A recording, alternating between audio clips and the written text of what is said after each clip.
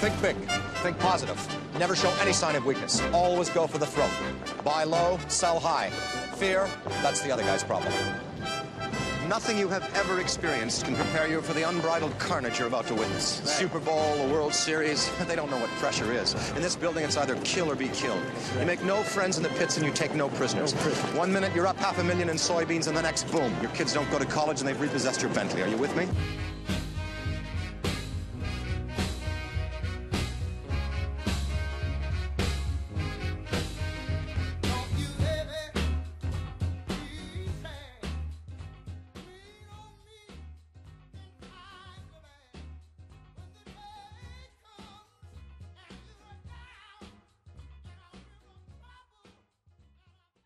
Hello and welcome to Turner's Take Podcast. I'm your host, Craig Turner, author of Turner's Take newsletter and broker here at StoneX. I work in the grain and oilseeds group. I also work closely with our dairy team and also our energy team. So if you have any questions about any of those products, we're happy to help you out. We do hedging and spec trading here. We do futures and options. We are in the OTC and structured products markets, and also for our clients who are on the hedge side of the business, whether it be producer or consumer, we also offer consulting services too. So if you have any questions about that, please let me know. My number here is 312-706-7610. Email is craig.turner@stonex.com.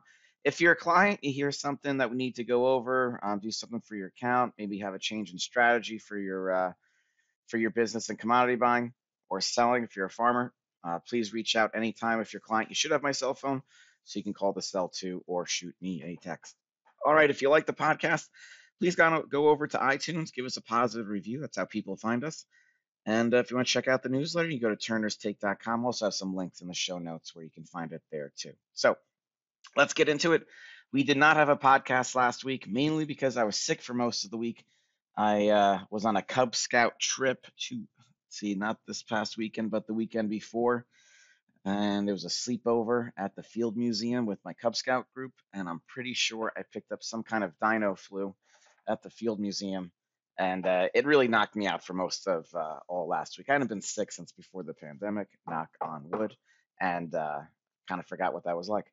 So, so we're back at it now. Still, voice is getting back there. And let's get to it. So on the macro front, two things happened in the past 2 weeks for all our listeners in North America. One, Canada raised interest rates a quarter point. I believe they're at 4.5 now. And the United States this week raised interest rates again, 0.25. I've been saying for a while, Canada and the United States have just been working lockstep pretty much. I mean, no one ever asks the question at the FOMC meeting, if how much communication there is about between central banks around the world, but really seems like the United States and Canada here are pretty much going lockstep in North America on how they're going to fight inflation. And it seems like it's been effective. Like the latest reports I've seen out of the IMF has Canadian and the United States inflation coming down in 2023. Some of it is transitory. We have been talking about that for a while,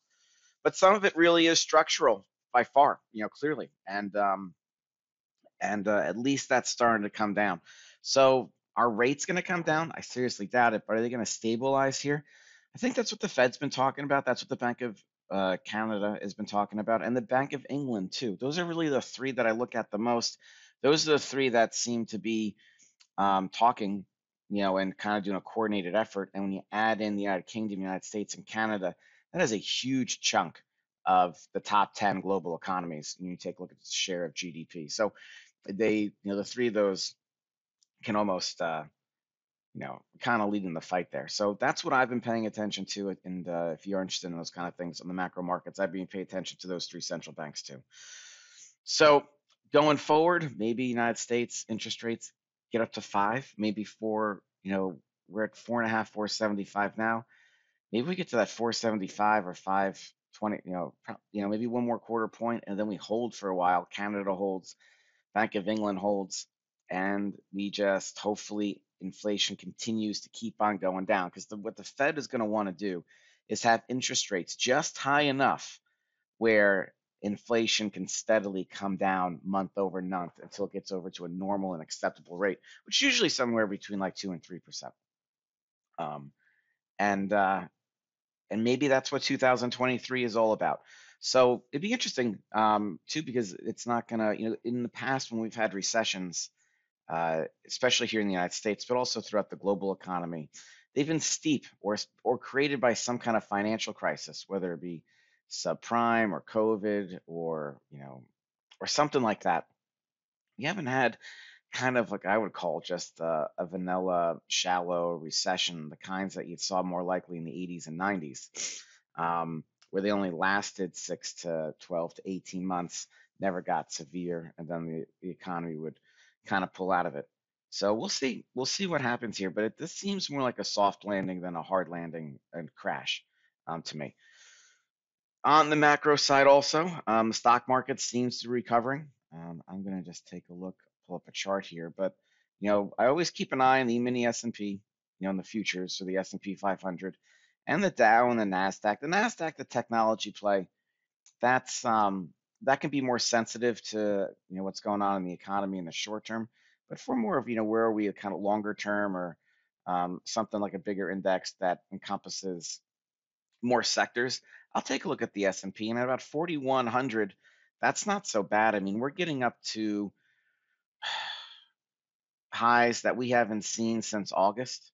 Um, and if we take a look back, even going back for a year, I mean, we were trading in all, maybe May, June, July, close to 4,300 in the S&P. Right now we're at 4,100.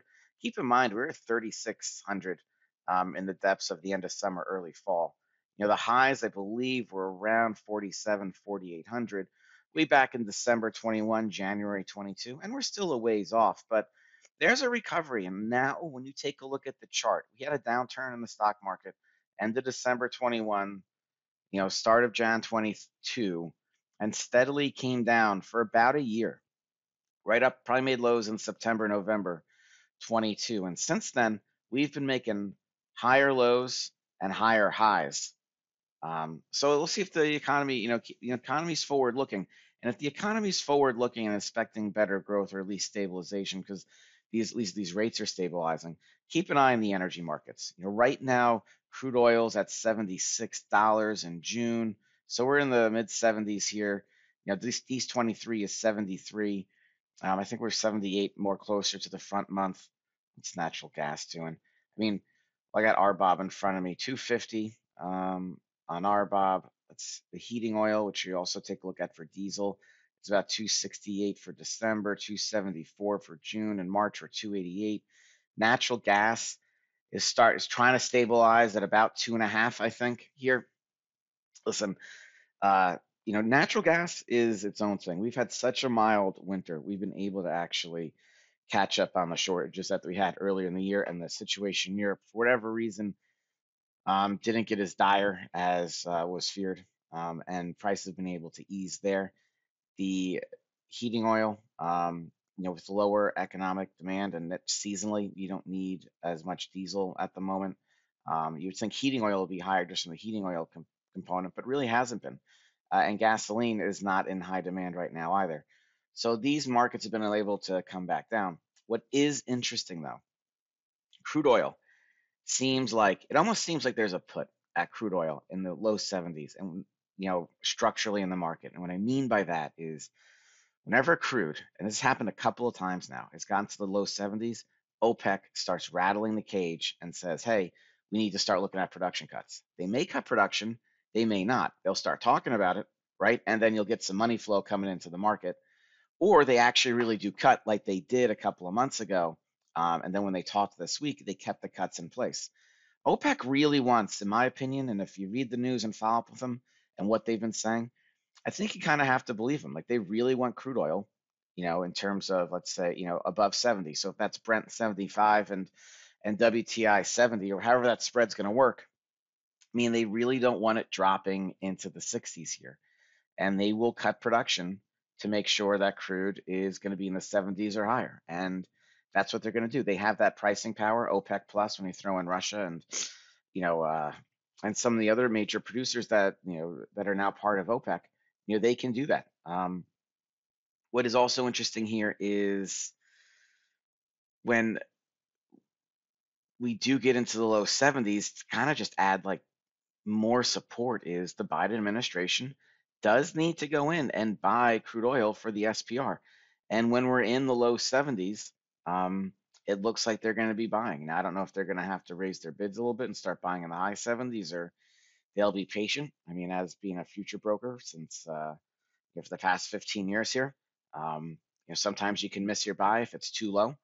But I have a feeling that when we get into the low 70s, you're going to see United States buying for the strategic reserves. You're going to see OPEC talking about cuts. I wouldn't, who knows what goes on in back channels, and that's just the way it is. And I think if the economy does recover, which when I take a look at long-term projections, the first quarter and second quarter look like flat, tepid growth. But there is the expectation. Also, you remember China's been going to be opening up again, and they've been closed since COVID with their you know, zero COVID policy. They'll be growing again.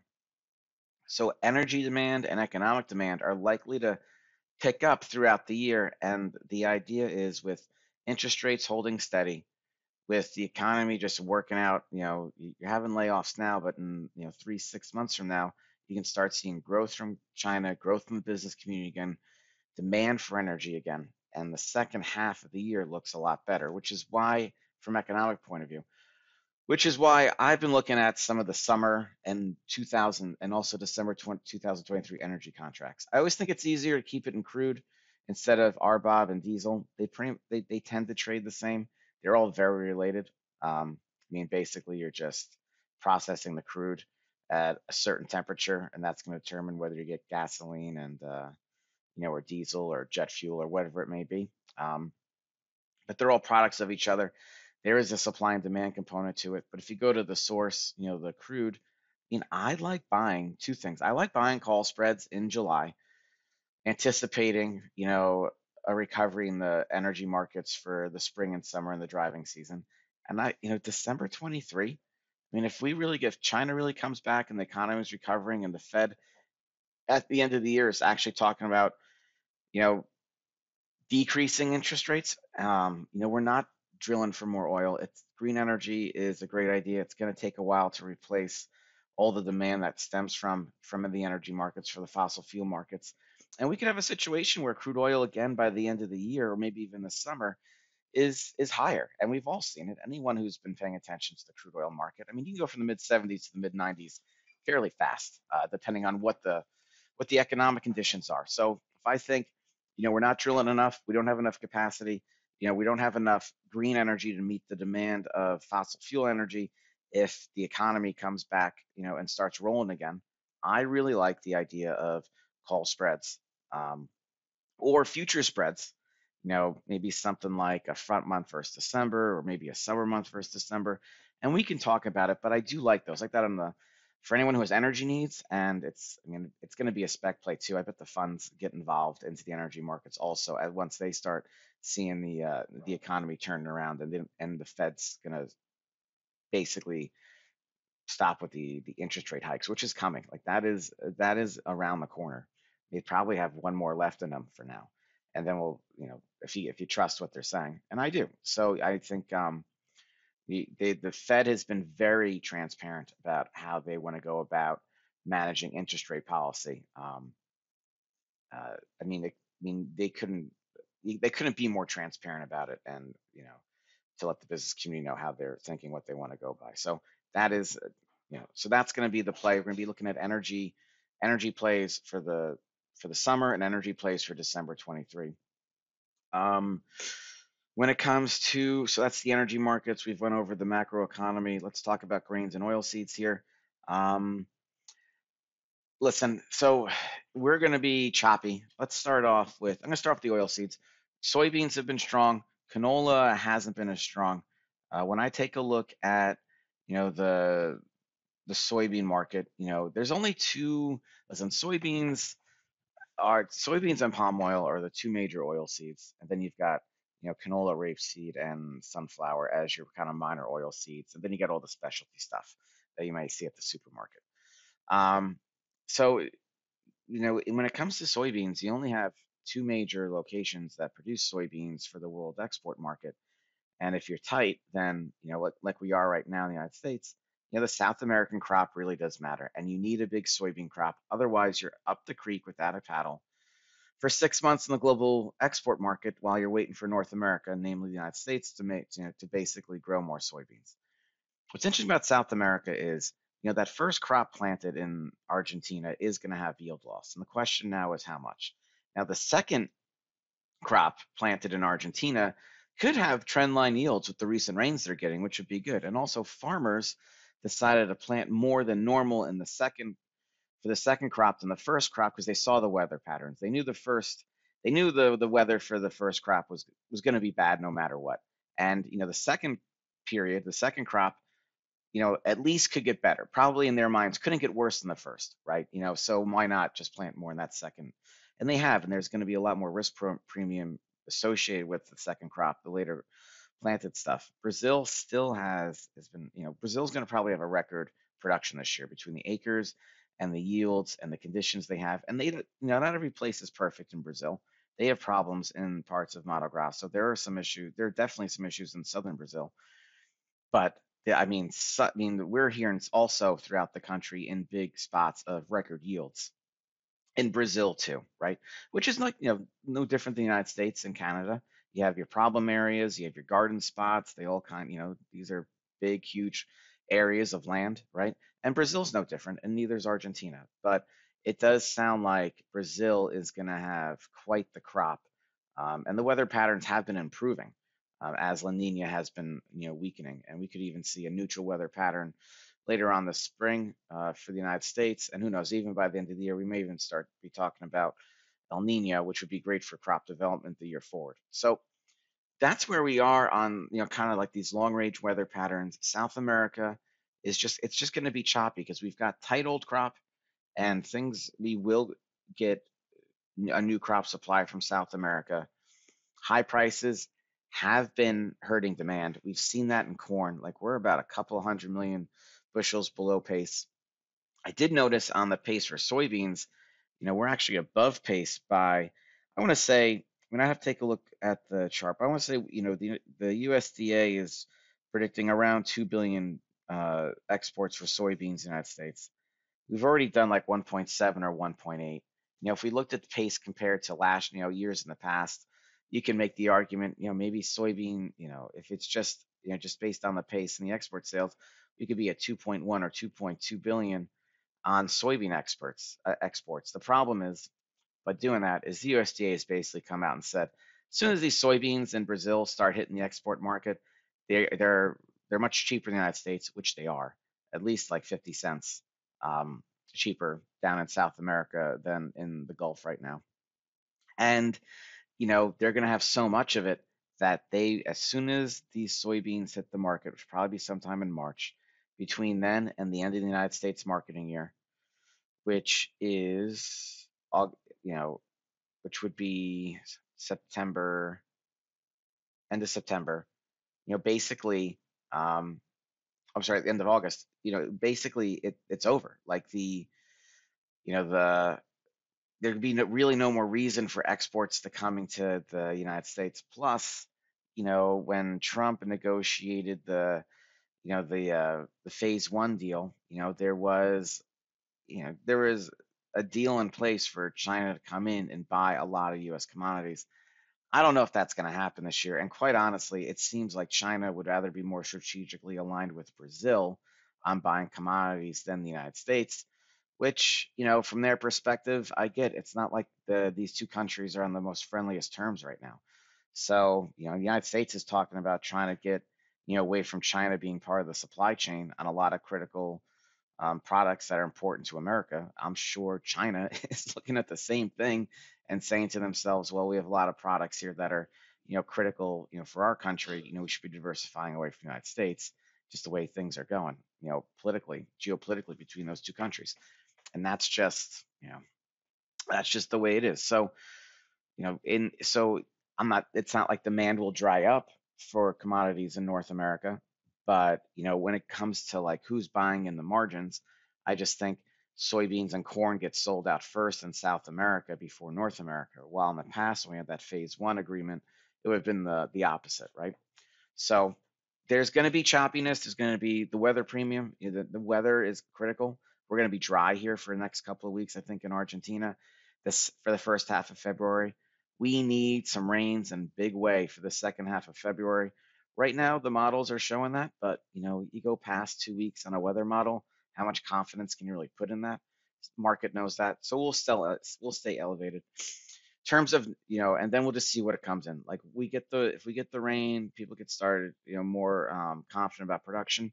You'll definitely see a break in the grain markets in the late February and into March. Then we'll start talking about new crop acres. I think, listen, there's every incentive to plant whatever you can right now.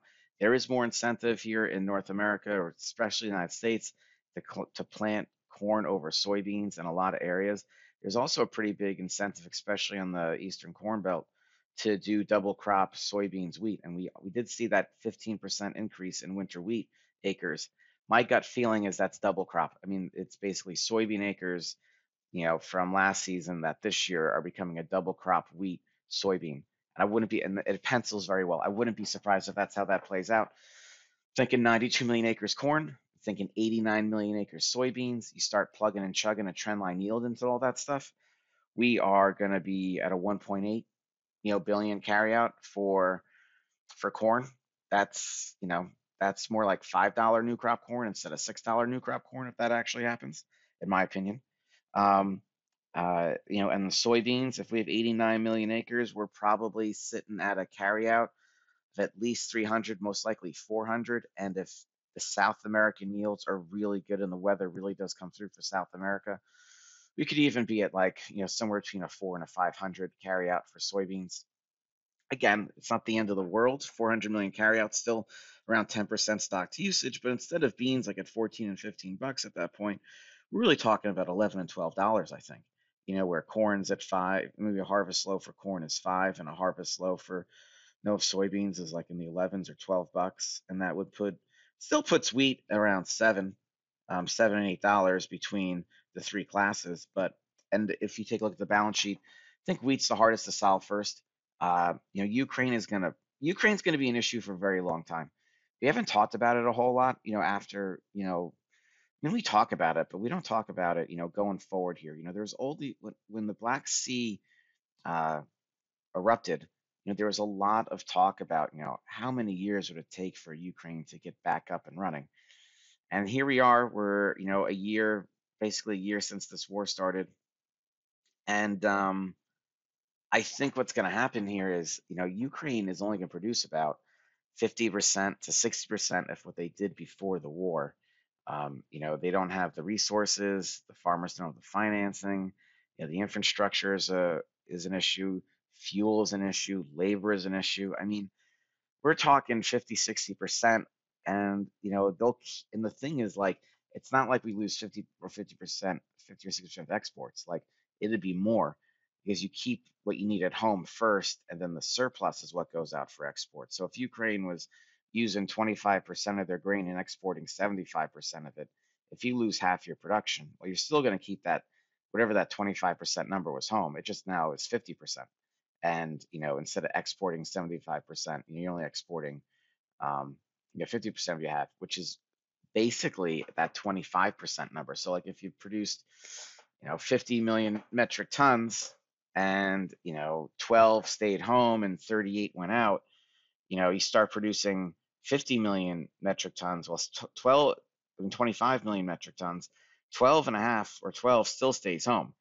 It's just since instead of exporting 37 or 38, million tons, you're going to be exporting only 12. So I think the way that's just a number. That's not the.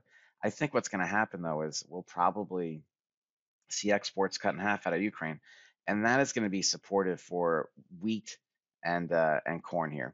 The one thing I will say about the wheat market is about 80% of global exports, the production is done in the northern hemisphere. The winter wheat, which will come along in May, June, July, and all the winter wheat will be harvested and hit in the global export market then. August, September, we got harvest for spring wheat, and we'll see all the spring wheat then start hitting the global export market in the fall. So if there is going to be, a big shot of new crop coming into the markets starting in like May, June on the wheat side, and then this fall for spring wheat, corn, soybeans, and canola. And it's going to be a big shot of supply into the market. And we could see the next leg lower if we get some normal supply. So just something to keep in mind, whether you are a farmer or you're buying commodities. The price risk for the spring, summer is to the upside because we have tight old crop stocks. But the price risk is to the downside when we start talking about new crop and going into 2024. And we gotta have our commodity buy plans and our farmer sell plans adjusted accordingly.